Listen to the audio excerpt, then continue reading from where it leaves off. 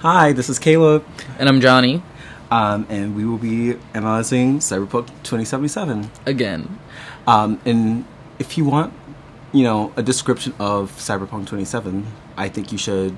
2077? 2077, whatever. I think you should check the first podcast.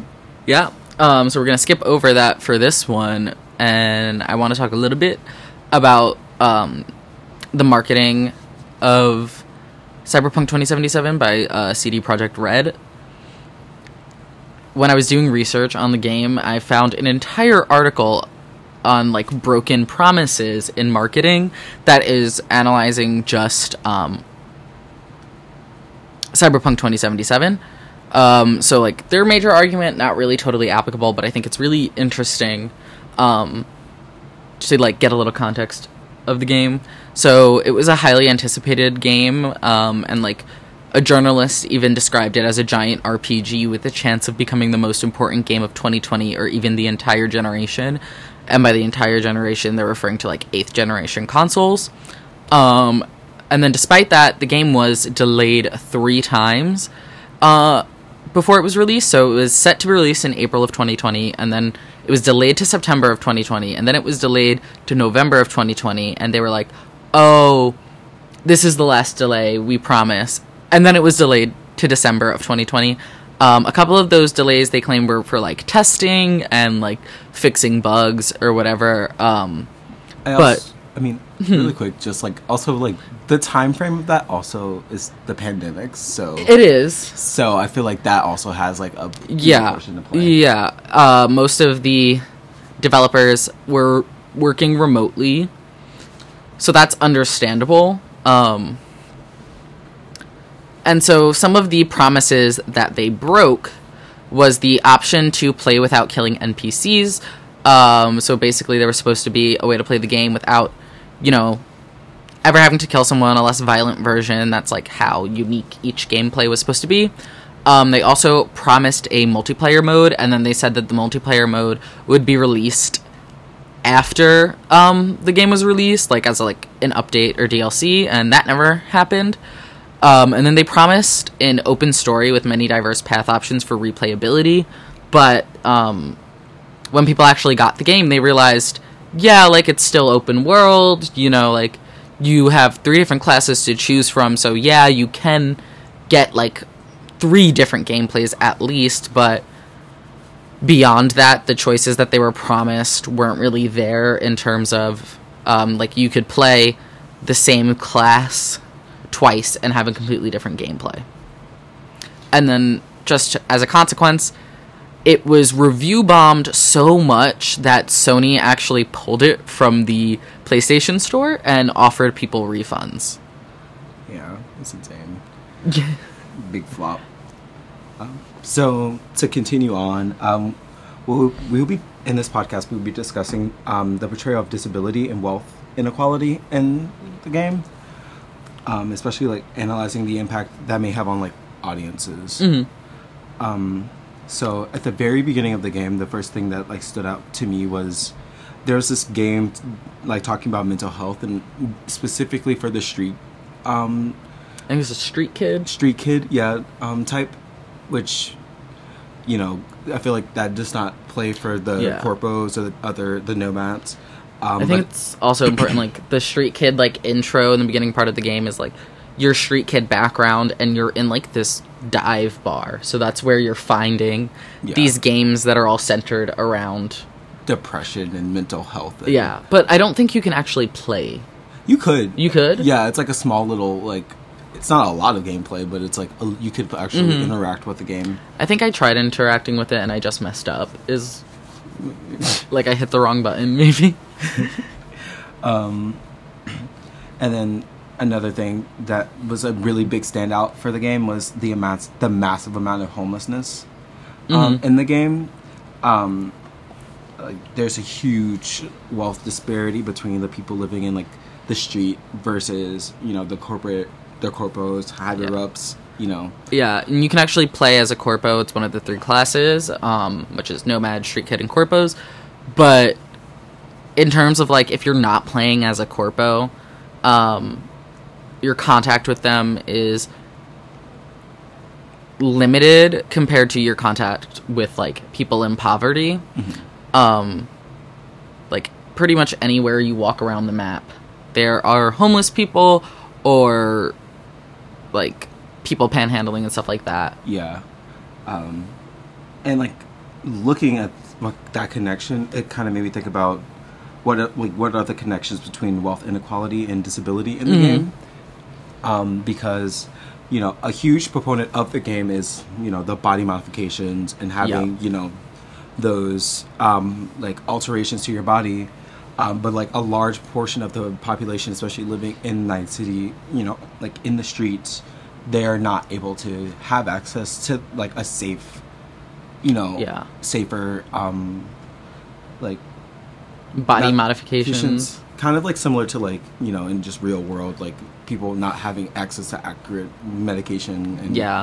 And, but, yeah, what do you think of that? Yeah, I also kind of, like, talking about just, like, the body mods, it, not really so much in the vein of, like, income inequality in the game, but, just in terms of, like, disability representation, I think, like, the culture of body mods kind of, in a way, reinforces the trope of, like, needing to fix disability, someone needing to make up for their disability, and then, like, there's also, like, the trope of the disabled person who gets a prosthetic and now their disability is suddenly, like, a power or, like, a benefit to them, like, oh, you know, if they were never disabled, they would have never gotten this mobility aid or prosthetic that gives them extra power, not just makes them function. Yeah.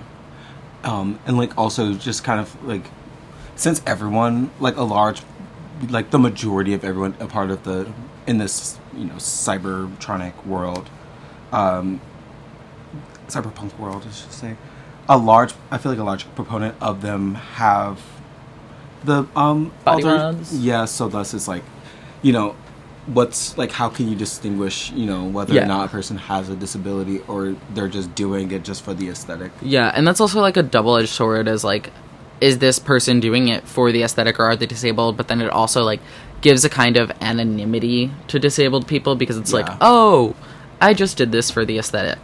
And, yeah, some people, you know, don't like disclosing things like that. Yeah, no, and that's really fair. Just, like, to also, like, double back on, like, and, like, other representations of disability in video games, because it's usually, I feel like here it's kind of mysticized and made into, like, you know, yeah, I have these cool, you know, like, arm, you know, like, robotic arm because I don't have another arm, you know, kind of making it, like, into this huge, like, glamorized disability, kind of similar to, like, previously when we talked about the, like, Grand Theft Auto, what was his name? Woozy. I know that's not, like, his full name, but that's what he's called most in the game. And, like, he's kind of exoticized in his disability and his race combined. And he has, like, he's blind, but no one would know he's blind because he wears sunglasses, and he's just so lucky that he can function through his life as if his disability was never there.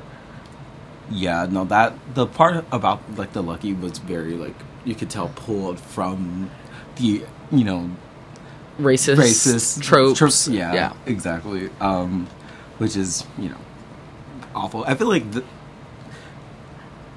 like, Cyberpunk does a lot of the, like, I think they have the good idea and intentions on some, like... Yeah, I feel like it's not, like, as... harmful as, like, the character of Woozy from Grand Theft Auto would be. Yeah. Oh, and just, like, to do some, like, wrapping up points. I think something that really stands out, especially in the game, the character that, you know, the mercenary that we play as, requires, like, a lot of, like, enhancement or repairs, especially getting hacked and, like, you know, viruses in the game. And, like, literal, like, computer type viruses. Yeah, not like I'm sick. Like, so it's interesting to see, like, you know, the hoops she kind of, or they, because we chose to play as a woman, but kind of like jumps through to like get those modifications. And it's kind of like knowing someone and having to like you have to like have the connections. And I think that also like goes to stand for like we chose to play as V through a street kid standpoint, so like it's not like they have as many resources as someone like the Corpos would, and so it's a lot of using connections to kind of on the down low figure out how you can get, you know, all of your cyberware fixed. Yeah. And then also another thing that, like, you know, I didn't discuss, you know, in the large group, but the the police activity on the street is insane. They're, like, unbelievably just, like, this authoritarian, like, just, like, force that's, like, around the poor activity, like, poor communities in the game. Yeah, I think that goes to, like, mirror real world, like, you know, places with higher crime rates are going to be densely populated areas with lower incomes because lack of resources contributes, and then also those areas typically have a higher police presence than other areas, and so I think that's really interesting. And I also know some people have said, like, that this game is, I think, supposed to be somewhere in, like, California. It's supposed to be similar to Los Angeles. So, like, there is that history of police brutality and presence, especially in poor communities. Yeah. But yeah, that's... Yeah.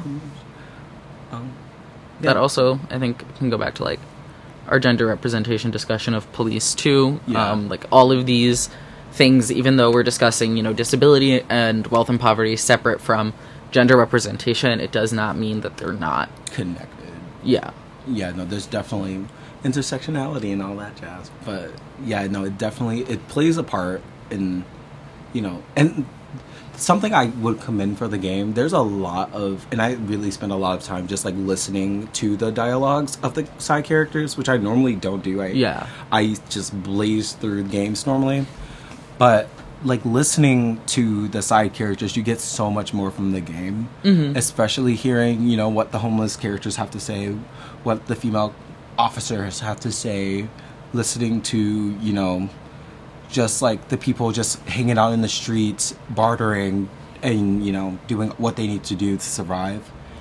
It definitely makes the gameplay more fruitful. More immersive, maybe? Yeah, because you easily could just, like, skip through a lot of the side quests and stuff like that. And, you know, having those options and actually doing it, you benefit more and learn more and gain more from the game if you do so. Yeah. And, you know, that's actually how we found, like, a lot of these little details that we're talking about. Yeah, but thanks for listening. Thank you. Sweet.